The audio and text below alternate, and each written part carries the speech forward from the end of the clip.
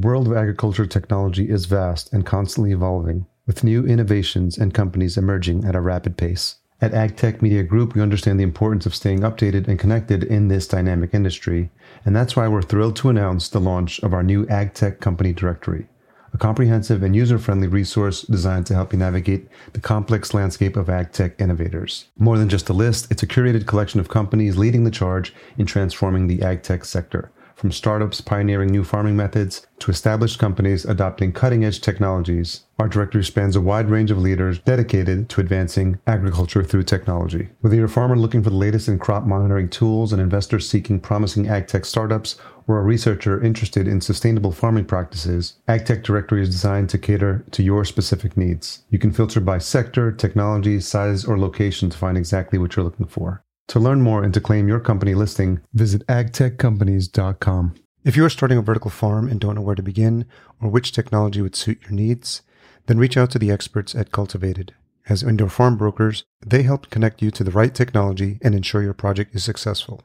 Best of all, their service is free because they work on behalf of their partners. Visit cultivated.com to learn more. And that's spelled cultivatd.com, or click the link in the show notes. There is really passionate excitement about the potential for growing products that are better for the consumer, no herbicides and pesticides. Just the whole story of CEA generally and Local Bounti specifically has been really powerful in our ability to add talent.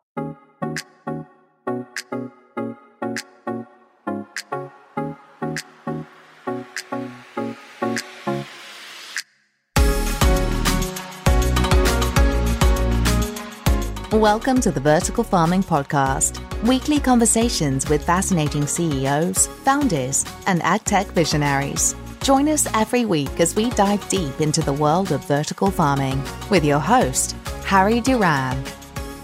Vertical Farming Podcast Season 4, welcome back. If this is your first time listening, I'm positive you're in the right place. This is the show where we interview fascinating CEOs and founders of the leading vertical farming companies from around the world, and I'm your host, Harry Duran. In case you missed the last episode, we kicked off Season 4 with Shannon O'Malley of Brick Street Farms. Highly engaging conversation. Make sure you check that out. This week, we speak to Craig Hurlbert. He's the co-founder and CEO at Local Bounti. Local Bounti is an organization that strives to deliver the freshest, locally grown produce in your neighborhood. The company sustainably grows fresh greens and herbs 365 days a year in their greenhouses, using 90% less water and 90% less land than conventional agriculture. Today, Craig and I talk about Craig's extensive background in energy, from his time at General Electric to the origins of Local Bounti. Craig discusses the recent extreme weather and climate and how it has impacted the CEA industry, and he shares his views on leadership and why he chooses to lead through a centralized vision and goal. Finally, Craig speaks to the work Local Bounti is doing to support the UN's Sustainable Development Goals and why he's rooting for all of his competitors in the CEA industry. We're super honored to have a couple of return and new sponsors also for this show. I'll introduce both of them and then we'll jump right into the content. First up, new sponsor, Freight Farms. For those of you not familiar with them, they manufacture and sell the leading vertical hydroponic container farm, the Greenery S. It's built inside a 40-foot shipping container, and it uses innovative climate control technology paired with an IoT app called FarmHand to enable anyone to grow fresh food anywhere in the world. We were honored to interview John Friedman way back in Season 1, Episode 5, founder and CEO of Freight Farms. So make sure you check that episode out if you haven't already. Visit freightfarms.com/vertical farming podcast to learn more. And return sponsor Indoor AgCon. Whether you're starting up or scaling up, Indoor AgCon can help you grow your vertical farming business. Live and in person this year, the premier trade show and conference for vertical farming and CEA heads to the Hilton Orlando from October 4th through 5th. Explore an expo floor filled with new product resources and business solutions. Attend idea-packed educational sessions led by top CEOs and thought leaders, and connect with peers and potential business partners at the networking events. Learn more and take advantage of early bird registration discounts at indoor.ag and save an additional $100 off registration with our promo code VFPOD2021. Excited to read a new review that's come in. This one is from Mr. Monk21 out of the UK. Empowered me to launch my own. Harry's done an amazing job at getting so many variants of guests from different aspects of vertical farming. Since listening to this back in March and leaving my job, I'm in the process of launching my own urban farm in the UK using hydroponics. The show has inspired me and empowered me to take action. Keep up the great work, Harry.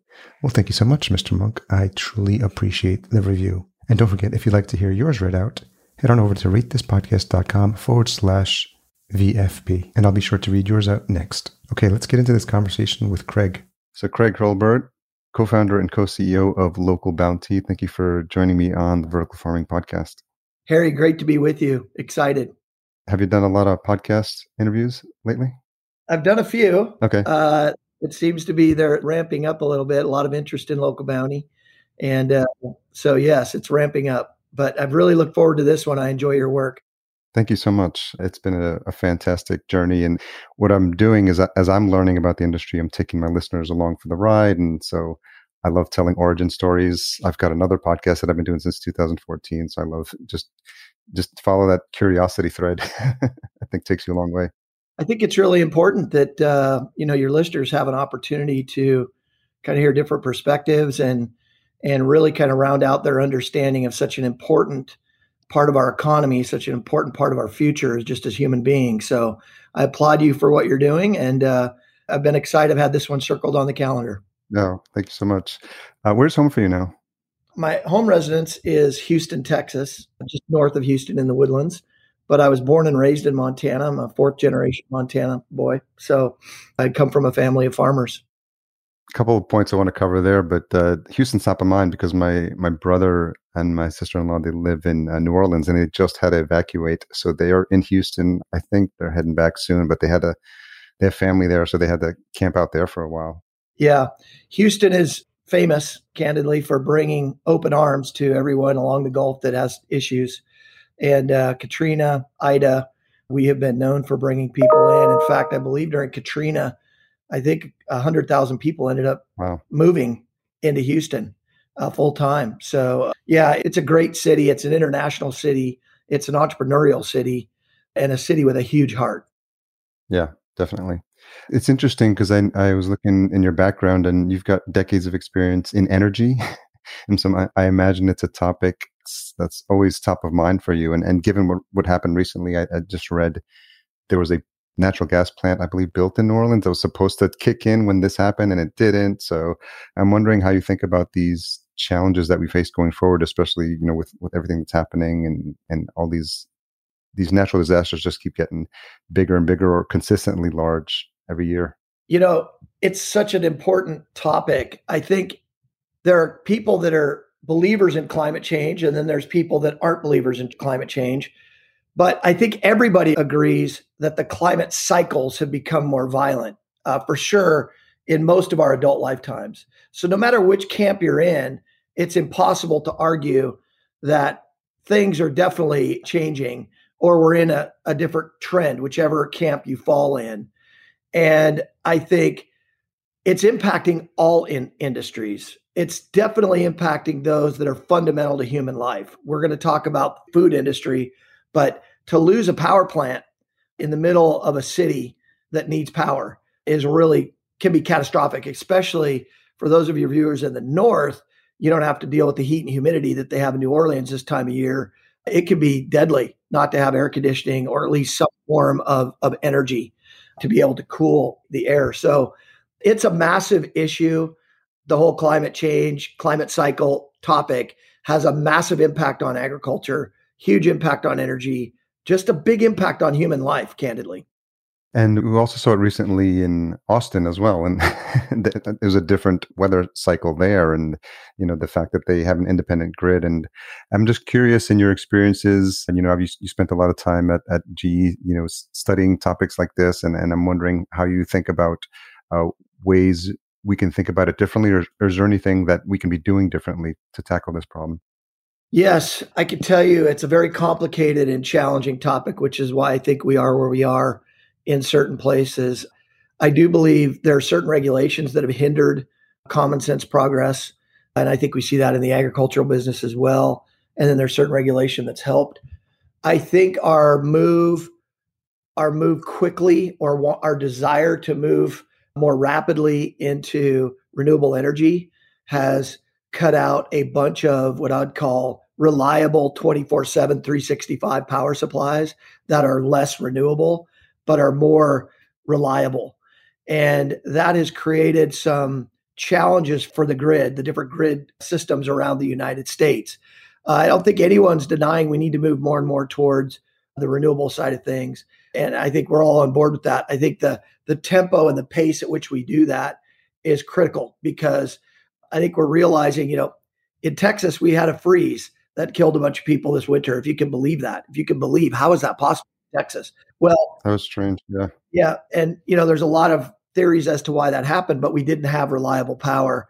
And there's a lot of good reasons as to why it wasn't there when we needed it. And so I think we're going to need a common sense approach to our transition to renewables. I think we'll get there over time. But in the meantime, we're going to have some growing pains. And I think we're feeling that right now. How was your time at Brightmark Partners? How was that helpful for you in terms of thinking? I imagine you worked with a lot of different companies in a lot of different industries, and I'm wondering what some of the takeaways are there with some of the companies you saw. Yeah. So I think in order to get to Brightmark, I kind of need to start at GE. I can do it pretty quickly and work my way through and then get to Brightmark, because it's a very important question. So my career started in investment banking. I ended up at GE, where I had an opportunity to really be at GE in kind of the glory days, kind of during the Jack Welch glory days. I had an opportunity to really learn how to behave as an executive and learn how to operate things. Most importantly, I had an opportunity to build global sales force inside of a fast growth company at GE Power Systems.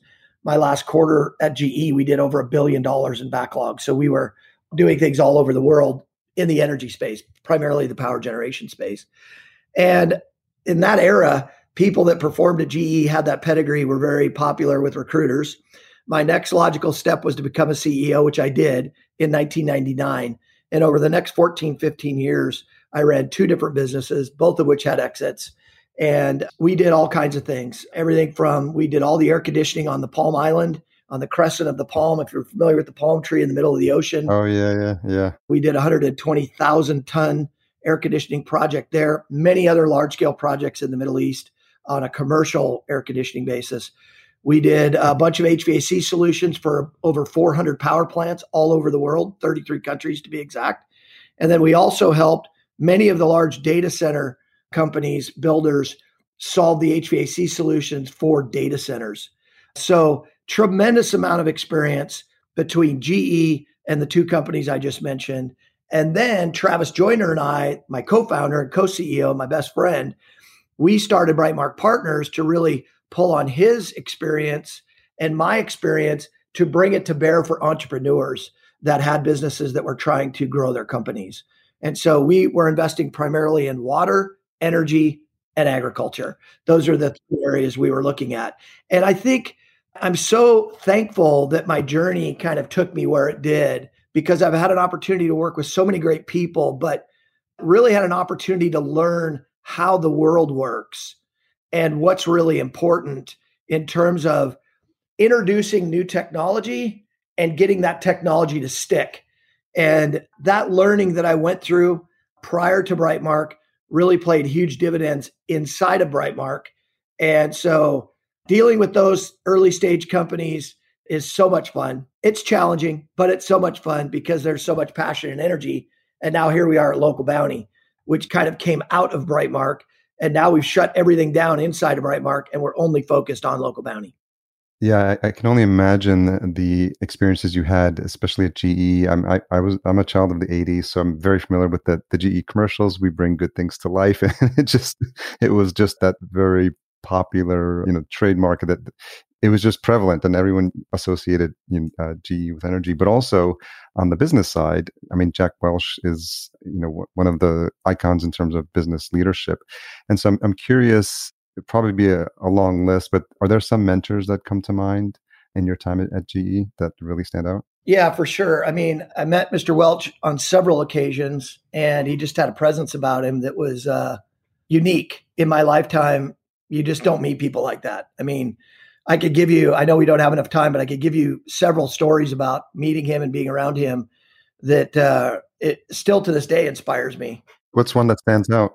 So I went they had a college, GE owned a college called Crotonville, where they sent their high pots or high potential people. I had an opportunity to go up there a couple of times. And in one particular case, it was a 3 or 4 week long course.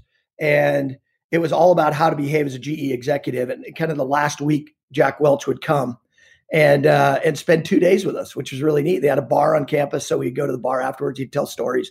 And, he was such a, personable, easygoing kind of a person to be around. But here we are, 72 people in a big, kind of an oval with Jack down at the bottom.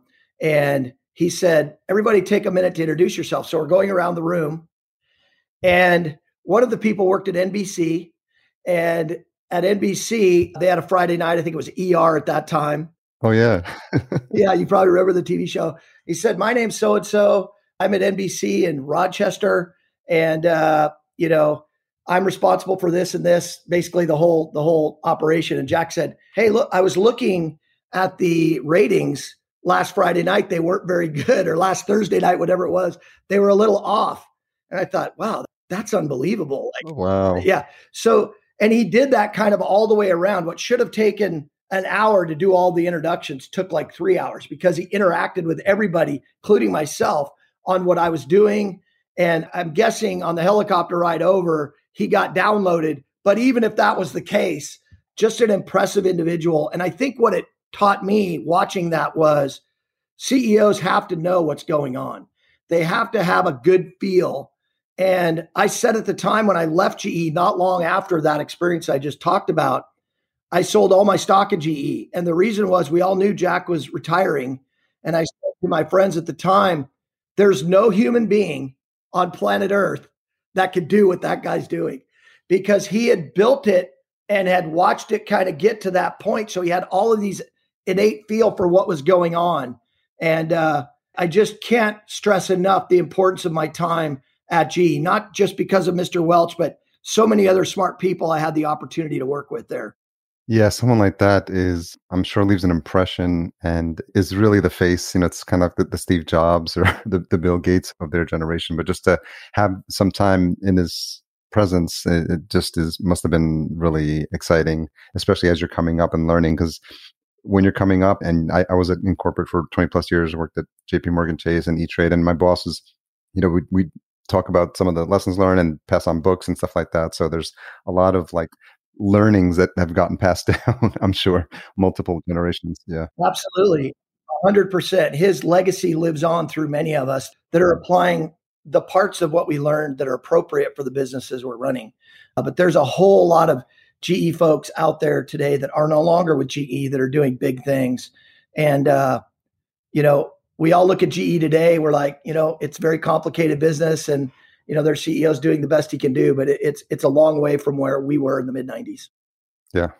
So then in between Brightmark and Local Bounty, you also took on the role of chairman at Clearis. Yeah, that kind of started actually a little bit right kind of as we were founding Brightmark, maybe a little bit before.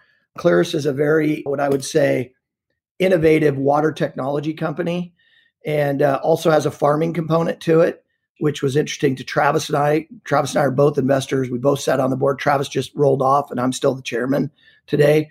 But Clearis has a very bright future in front of us, and I'm still involved in that business today. But we have a really strong CEO now and a great board of directors. So it's kind of off to the races. What's the story of how you and Travis met? Well, it's funny. We had some common friends, and we were both in Montana and were members at the same golf club. And there was an event at the club, and both of us got there late, and there were no spots left to sit for the dinner. And so the staff kindly put this little tiny round table, stuck a candle in the middle of it, put 2 chairs there, and said, "Here you guys go." And we joke to this day, it was our romantic dinner. We're both married with kids, but we had an opportunity just face to face. We'd heard about each other, but we really didn't know each other. And when that dinner, everybody was out of that room, Travis and I were still sitting there talking. And what we learned really quick was his skill set and my skill set are wildly complementary. And from that day to today, which is about 10 years, I say we live in a zero drama zone. We haven't had an argument to this day. And we've just been able to accomplish a great deal with with zero drama. That's really important and really something to strive for. As a business owner myself now, we run a podcast production agency, but I'm always thinking about this idea of when and how do you have conversations about people that could potentially come on in maybe a founding role. And just like a marriage, it's a relationship that has to be cultivated, that has to be grown, that has to be nurtured. And so what would you say if you look back on your relationship as co-founders, like what makes it work and why has it worked for this period of time? It's such an important question because every business deals with this. I mean, we've had companies that were owned by husband and wife. We've had companies that had founders. We've kind of seen it all. I think for Travis and I, what really the things that jump out for us and why we've been able to do a couple of things, be very, very productive and do it in a really positive, fun way. People, my friends are always like, why are you still doing this? Like, what are you doing? I'm like, I love being with Travis. I love growing companies. This is who I am and what I love to do. So it's like that old saying, what is it? Love what you do. You never work a day in your life, something like that. And that isn't to say there are days that are stressful and, you don't go to bed, with your head circling, like, wow, I got so much going on. But for Travis and I think, Harry, a couple of really simple things. I mentioned this earlier, very, very complementary skill sets. Travis is a PhD, highly intelligent, very data analytic driven, and just super, super high intellect.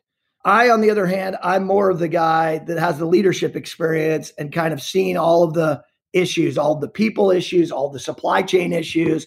How do you get something built? Do this, do that. And so that combination is very complementary. So that helps a lot. I think if you have two partners that both want to do the same thing, you tend to butt heads a little bit more. And then the second thing is we both have, and we were both raised in a certain way where there's a healthy dose of humility in both of us. And I think no matter what I tell you today about Craig and Travis, Local Bounty is an amalgamation of a tremendous amount of talent. And we're just representing that talent and are the voice to that talent. So I think when you approach every room you walk into in this manner, park your ego at the door, walk in, roll up your sleeves. We're all peers. Let's move things forward. I think things work better. And Travis and I are definitely leading by example on that front. How would you describe your leadership style? I guess the way I see myself is I kind of see things other people don't see. And it's clear as day to me that what role the CEA industry is going to play. It's just crystal clear. So the key is, how do I get other people excited about that? How do we populate the company with the right talent in the right place? And then get everybody really excited about the vision. And then candidly, Harry, just get out of everybody's way, and be there when something needs to be refereed, but not go overboard and let your talent do what it needs to do. So that's the way I see myself. I'm guessing if you were to talk to other people, they'd say Craig's really a hard person and all of that. I think great leaders do have an edge. I could tell you right now, Mr. Welch had a definite edge. And his whole thing was, the bottom 10% get exited, right? So he had his own way of driving his edge. I think great leaders do have an edge, but I think you can have that edge and still have a big heart at the same time. And I certainly strive to do that. And I know Travis does the exact same thing. So we're eye to eye on that.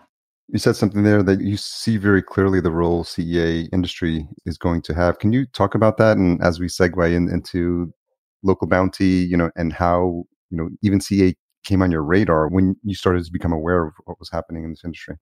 You bet. So let's start with the last part. And I think I'll get to kind of my look towards the future. So why did Travis and Craig start Local Bounty 3.5 years ago?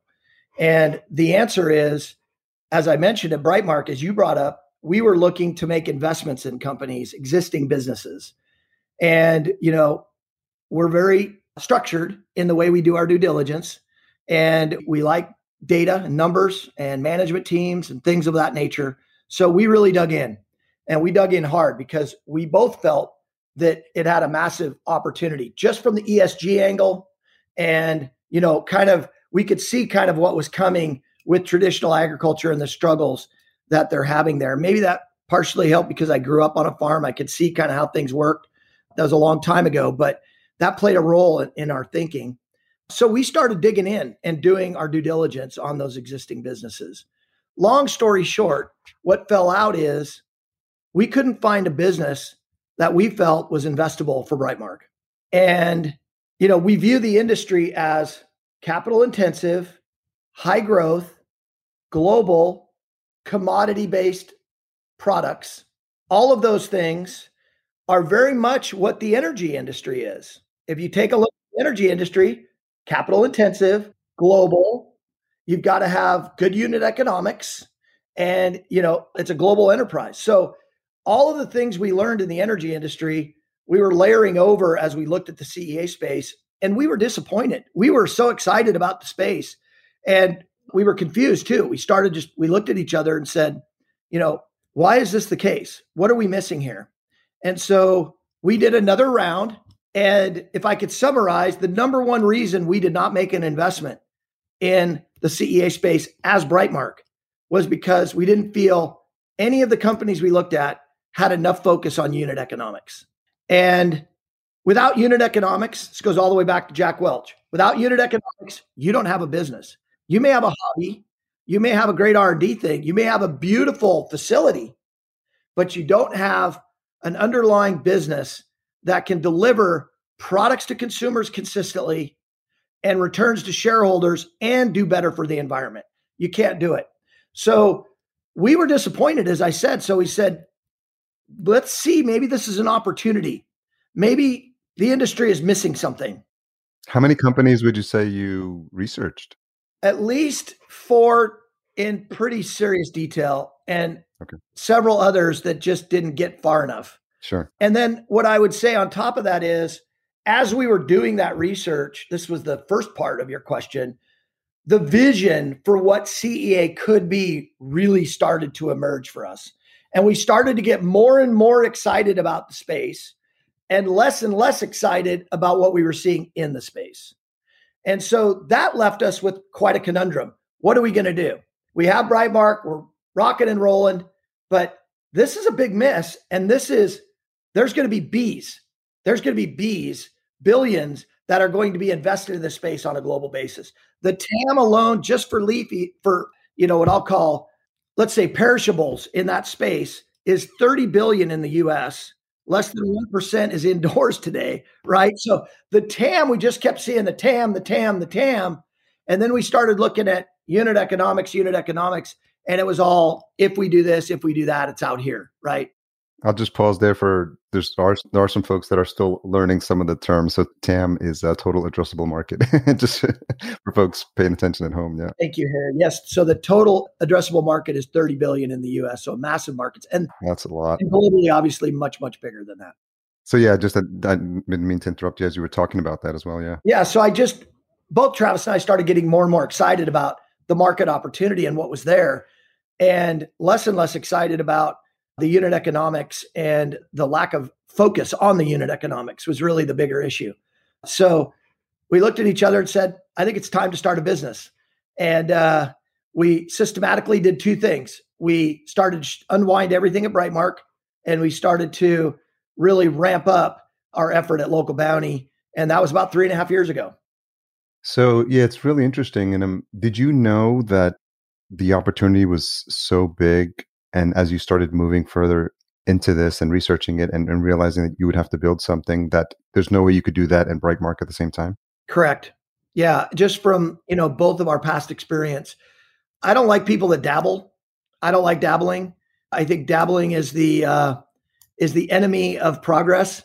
I think you can do a certain amount of dabbling when you're at a certain point, but if you're going to do something like Local Bounti, it's all hands on deck. It's full time. And I could sit on, a board, but that's about it.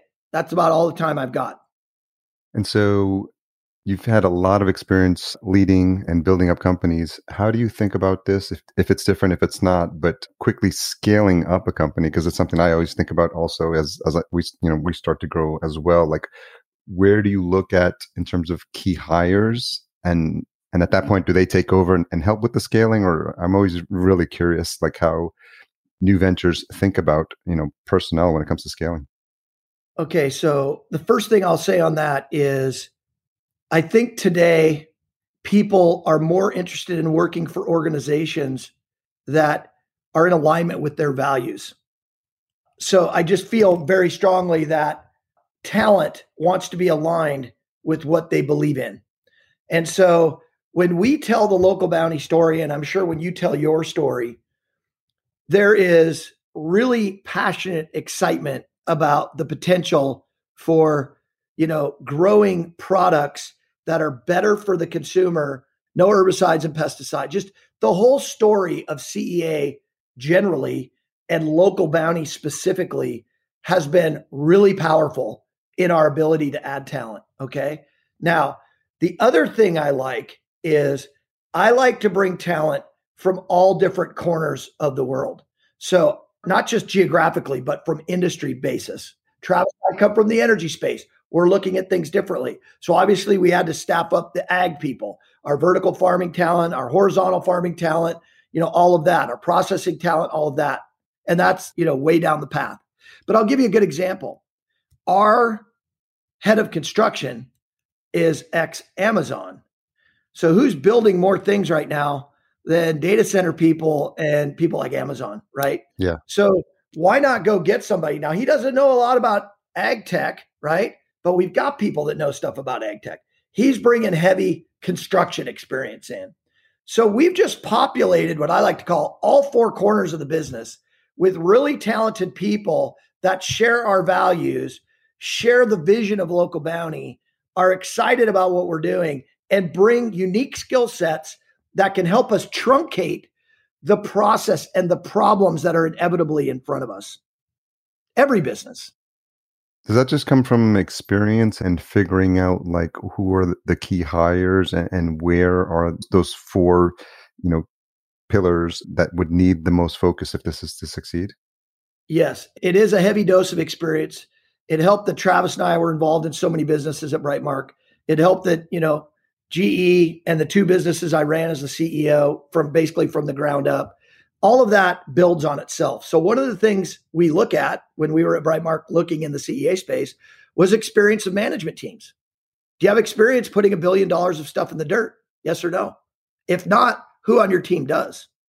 And I think, investors should be looking at it in that way, through that lens. And you find there's a lot of technical talent, which is very important. I'm not diminishing the importance of technical talent, but it's kind of like if you just, like I exercise 5 or 6 days a week. If I just did one thing on one part of my body, I would look way out of balance. A business is no different. You have to have that talent in all parts of the business in order to be balanced and able to really solve the challenges that are in front of you. Given what's been happening for the past year and a half, how do you think about differently, if it is different, this idea of people coming to the office and people working remotely? How's that come into play now? Yeah, it's such a great question. I mean, if you would ask me that question 2 years ago, I would have said, no way, it's impossible, right? Sounds good, but it's impossible. And yet today, I mean, we commissioned our first facility utilizing FaceTime and Zoom. Wow. And things like that, because the people from Europe couldn't even get to our plant. So, I mean, I think what this does, Harry, to me, is it speaks to the human spirit. Go past Local Bounty. Look at what we're trying to do. We're trying to change the agricultural world as it relates to these series of products to do things better. And yet we've had everything against us, in the middle of a pandemic, all these challenges. And yet here we are, progressing so nicely through the process. So I do believe there is a magic. We had our very first all hands, or let's say leadership offsite meeting in June. And I can't tell you how great it was for me just to be with the team, just to have those little sidebar conversations, break bread for dinner, breakfast, whatever. It was, I felt fantastic, but I don't know the ultimate answer on where people need to be located. Right now, we're doing a little bit of both, and it seems to be working, but we're kind of assessing it as we go along. Yeah, it just seems to be one of those skills that's really important for leaders that do end up having success, this ability to take situations like that are essentially black swan events. Like no one really saw this coming. And I think the people who've had success have that ability to pivot and realize, how quickly do you make a decision, because people were waiting to see how long this was going to last. And then is this something that's long-term that you have to account for and build for and maybe change course? And I think being flexible, I think is a really important trait. I think so too. I also feel pretty strongly that business leaders should have kind of a no excuse mentality. We can make up reasons why we can't do things, or we can just do things and do our best and see where we fall. And I think if you bring that into the equation, kind of sets the tone of we're going to do our best to make this happen. But, it's pretty astounding to me, not just Local Bounti, but a lot of my friends that are CEOs, they've told me their stories. It's pretty astounding what people are doing, virtually. Yeah. Yeah. Especially with the changes in technology and how people are pushing the limits, even virtual reality. I think I read, my friends and I would play poker occasionally, and we're all in different parts of the country now. So apparently, you could do that remotely now too. So it's amazing what they're going to be coming up with. Yep, I think the ones that can learn to adjust and can thrive in the middle of it are going to really have a leg up. So it looks like you're heading into the 4th year with Local Bounti. What have you changed anything in terms of how you started and your mission there, and given like how the climate's changed or anything in terms of how fast you're growing, what's been some of the key takeaways and lessons? Yeah, I'd say the first 2 years were really more of just kind of getting our feet under us, really trying to understand technology, trying to understand the whole unit economic dynamic, and understanding and really putting time in on the scaling of the business. So we like to talk about going slow to go fast. I think a lot of people go fast and they're like, oh my gosh, I now have this monstrosity. How do I get it to run right? We've kind of taken the other approach to kind of go slower at first, really kind of get our feet on our ground, and then really get after it. So our first facility's really only been running for 1.5 years. And that plant has taught us so many great lessons. And we started small, right? It's a smaller facility. We're currently expanding it by a little more than 2 times. And then our next facility that'll break ground here not too far from now will be about 3 times the size of our first expanded facility. So what that's allowed us to do is really work out all the kinks on a small scale, okay? And then be able to go to that bigger scale knowing what we're going to get, okay? That's really key. And I think multiple benefits to that, Harry. Number one, you could do all that very capital efficiently. So where others in this space have raised hundreds of millions of dollars over 10 or 15 years and are in 2 to 3 to 400 grocery stores, Local Bounti's raised a fraction of that, and we're in over 400 grocery stores today with our one facility. That's impressive. So we are very capital focused. We like to call ourselves good stewards of capital or capital efficient. And we take pride in that because we were investors.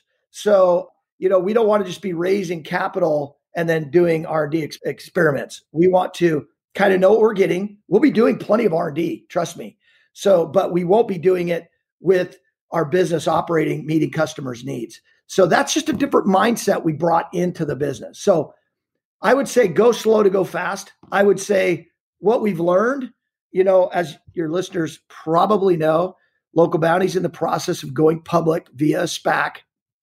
And I think the quality of our investor base, which includes Cargill and other high quality people that are in our pipe, our private investment in a public entity, part of the SPAC, that quality of that pipe is directly, what I would say, directly proportional to the technology and our ability to deliver. So the unit economic side of the equation has been just a massive focus for us. And really, it's not just Travis and Craig. It's everybody in the business. It's the people on the ground floor as well, very focused on, what we call unit economics. I imagine that time at Brightmark and working with all those companies has come into play here and it's been very helpful for you to have that perspective. For sure. I mean, that experience is invaluable. It would be impossible to do this without a whole lot of experience in a couple of areas. One, that. Two, building things, 3 leading people. Just, you've got to have that in an industry like this that's going so fast and is so disruptive. You mentioned being good stewards, and I was reminded of the fact that you are supporting the UN Sustainable Development Goals as well, which I thought was really interesting and admirable as well. Can you talk a little bit about that? Yes, I'd love to. I feel like, and Harry, maybe I could turn around and ask you this question when we're done. I feel like ESG and sustainability is moving away from what was more philanthropic before and starting to have a little bit of an edge to it. And I think the UN SDGs are really, really a great step in the right direction. So Local Bounty's all in on that. First of all, CEA is a poster child for sustainability as an industry in general, okay? 95% less water, land, herbicides, pesticides, carbon footprint, local to the consumer, all that stuff. Lots of reasons why CEA is a sustainability winner. However, at Local Bounty, the twist we're going to take on this, our chief sustainability officer is a former CEO in the energy space. He went out and got his GRI certification, and we are getting very, very granular on our metrics. So we directly touch on 10 of the 17 UN SDGs directly. Indirectly, we touch on all 17. But that's not enough for us. The way we're looking at this is to go from philanthropy to where we are now, where there's a lot more interest, to where consumers actually purchase products based on the impact that product had on the environment. And let me give you a picture of my vision for the consumer. Next time you're in the grocery store, go into the produce section and stand in front of the lettuce section and ask yourself, do you know what these products went through to get onto this shelf? Do you understand the impact that it's had on the environment? Do you understand the difference between this, and this, all that are quote unquote the same? The answer to that question is a gargantuan lack of transparency at the consumer level. So what Local Bounty is going to do is measure our sustainability, our impact at the plant level one day, and be able to say to the consumer, here's a QR code, hit on that, look at how this plant went through the process and what happened. Now, because our unit economics are as good as they are, our sustainability metrics will be better. So it all comes back again to that unit economic. If you could grow a plant more efficiently, you're by definition using less energy, less water, less labor per plant, less cold chain, less. All of that goes into that one purchase decision. It's going to be very, very powerful. Today, that transparency isn't there. In the near future, that transparency will be there. And Local Bounty as a brand, we want to be the brand that people look to and trust to say, those guys are doing everything they can to cut the impact down for this head of romaine lettuce I'm about ready to buy. I'll definitely be doing that next time I'm in the produce aisle. Yeah. It'll be hard not to, but I think it is interesting, that whole point of it's not that it's a dirty little secret, but it's not as upfront and center and top of mind for people, because I think they just assume, there's just a bunch of, clamshells, right? And like even the packaging, like where's that going when it's done? And then where's that coming from? And what's the impact for there? And I think taking a active role and a leadership role in sustainability, I think is going to really set Local Bounty apart. Yeah, we agree. And the brand thing too, the brand's really important. I think consumers, I know I do, when I go into a store, I have my brands that I like. And for whatever reason, I'm connected to that brand and I buy that versus that. I just do that. If you think about the produce section, there's not a lot of branding there, right? It's kind of a brand negative space, right? There's just nothing really there to aspire to. And it's our goal to kind of change that. I think too, it's important for the listeners to hear as well, Harry, there will be multiple winners in the CEA space. It's not like a Local Bounty or nothing, right? We're rooting for all of our competitors and really rooting for the whole industry. So we wish everybody well.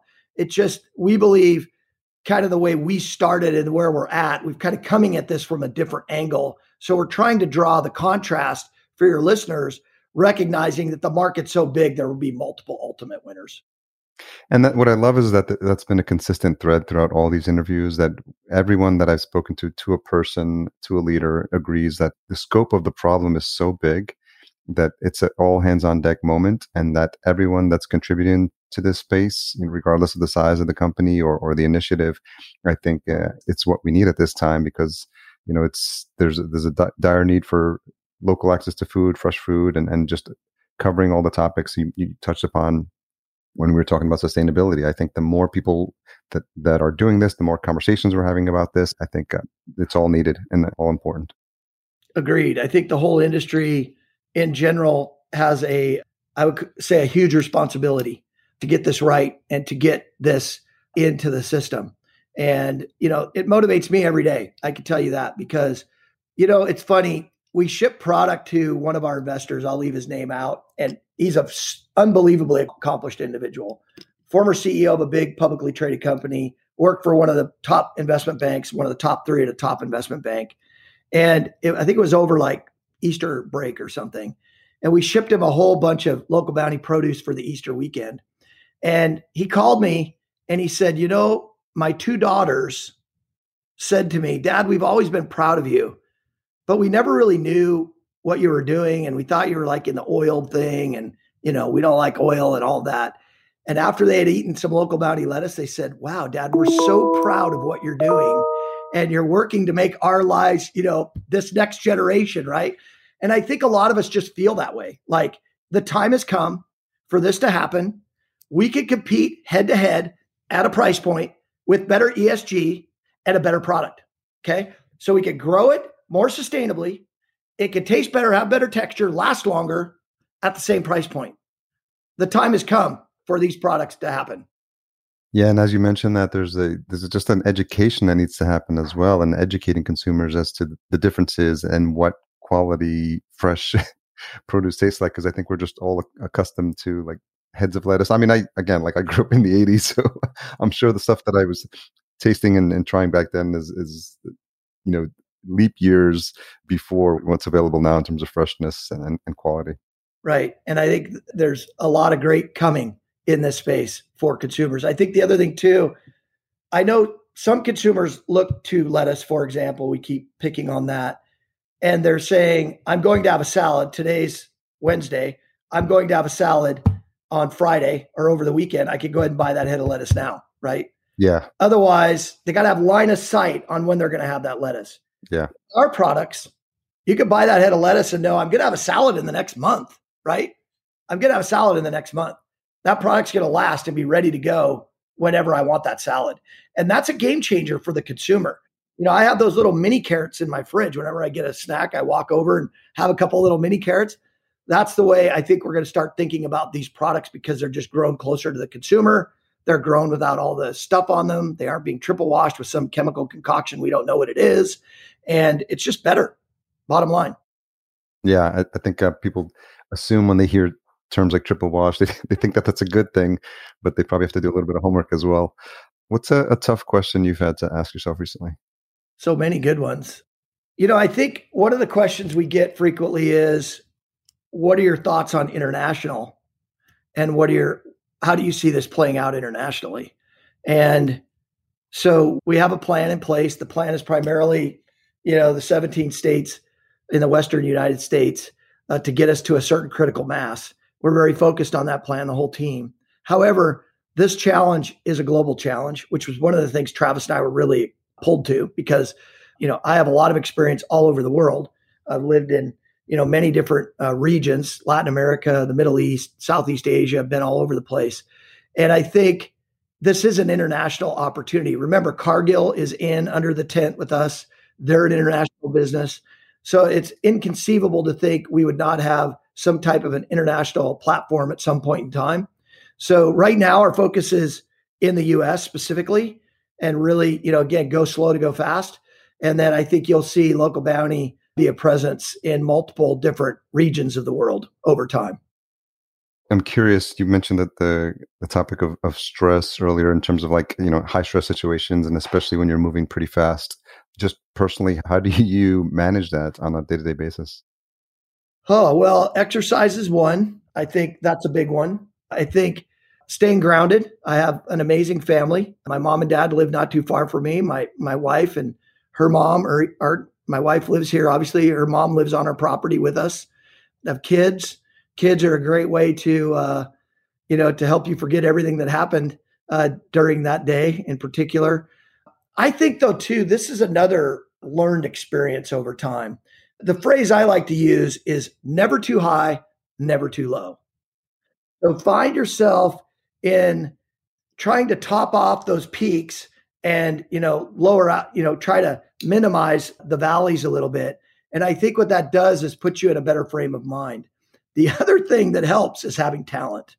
Talent helps spread the stress around a little bit. If you're feeling super stressed and nobody else in your company is, you got an issue there, right? So you need to either have the wrong people or you're not delegating appropriately. So, and that's a trick to the trade as well. But let's face it, anything that's disrupted anything is stressful.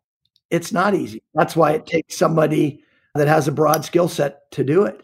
So we're not an application. We couldn't just program something and change the game. This is a little more, I'd say a little bit more old school than that. This is at the end of the day, still feeding people. But yeah, it's a challenge. It's a challenge, but one, Travis and I like to say this to everybody. You own your own balance.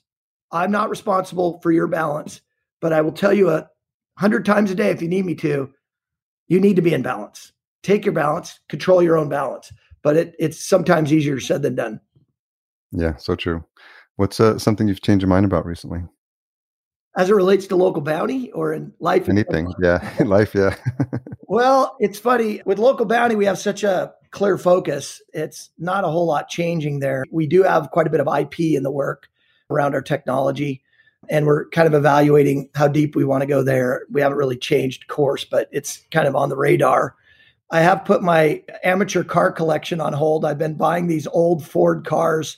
So I haven't been doing any of that. I can assure you of that. So what's one of your favorites? I have a 71 Ford Bronco that's nice. It's just spectacular. I love it. And then I have a 63 Ford Falcon that's really in really good shape. So yeah, those are fun. I've enjoyed that, but right now I just don't have the time. It'll have to happen at some other point in time. I imagine that's a good way to direct excess stress. 100%. I have an old barn on our property. I have the cars in there, and I'll go out there and tinker around, on a weekend or something. So it's a good place to go.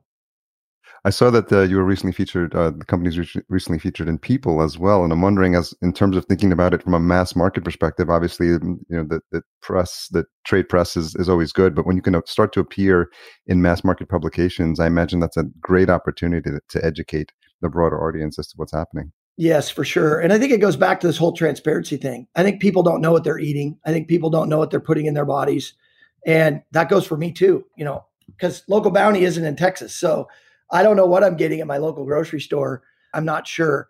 So, I think that just raising the awareness for people to understand there's something out there that's happening that is a game changer for their families. I think the research we've done as it relates to people, and one of the reasons we named the company's Local Bounty is when we were doing our research and our due diligence, we kept hearing over and over again, local, the word local, like consumers wanted local product. Retailers wanted to have local product because produce is one of the things that pulls people into the grocery store. You don't think about going to the grocery store to buy Skippy peanut butter. You're going to the grocery store because they have great produce, right? Typically, or a good meat or, some specialty thing.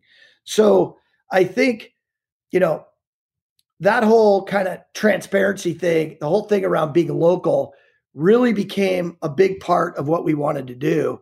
And most customers are thinking local, and then they're thinking about what's best for their family. And all of that has to kind of mesh with their budget. And so when you could touch on those three things, you're going to have a game changer. And I think being able to expose Local Bounty to, a People type of a publication, I think begins to, raise that awareness which is overarchingly positive. Yeah, such a really good story. Time flies, as always during these interviews. Wow, it's already over. I can't believe it. Yeah, but I'm glad we got the chance to connect, and I'm really inspired by what you're doing at Local Bounty, and it's so interesting to see how you've decided to tackle this problem based on all your time and with all your leadership experience, your time at GE, your time at Brightmark. It feels like you've been preparing for this role in terms of like getting ready to address a challenge that we're all experiencing, not just in this country, but across the globe. And I'm sure there's a sense of pride in terms of the work that you do and excitement about what the change that you're leading at Local Bounty. So I really appreciate you sharing the story, and I'm excited to see, what's next on the horizon for you guys. Harry, thank you so much. And again, I'll close by just saying thank you for all you're doing and your firm is doing for getting the message out there. It takes a village, as they say. And, whenever you want to chat about the industry or Local Bounty, please let me know. And just great to be with you today. Yeah, likewise. And then we'll direct folks to the Local Bounty. That's Bounty spelled with an I, and we'll make sure that's included in the show notes as well. Thanks again, Harry. So great to be with you. Thanks, Craig. Special thanks to our Season 4 title sponsor, Cultivated. If you're looking into a vertical farm and don't know where to start or which technology would suit your needs, make sure you reach out to them today. The best part about it is that their service is free, and it's because they work on behalf of their partners. So head on over to cultivated.com. Just leave off the last E. That's cultivatd.com. Production and marketing provided by Fullcast. Sign up for a free podcast brainstorm at fullcast.co/VFP15. Another reminder, if you're enjoying the show, please leave us a rating and a review at ratethispodcast.com/VFP. We'll be sure to read those out on future episodes. Tune in next week for my conversation with Samantha Johnson, Director of the Aquaponics Programs at Commonwealth Charter Academy. That's a really great conversation, and I was really inspired to see all the work they're doing there, so make sure you check that one out. Thanks for all you do to support the show. Until we chat again, here's to your health. Thanks for listening. To read the full show notes for this episode, which includes any links mentioned in the episode, as well as a full show transcription, visit verticalfarmingpodcast.com.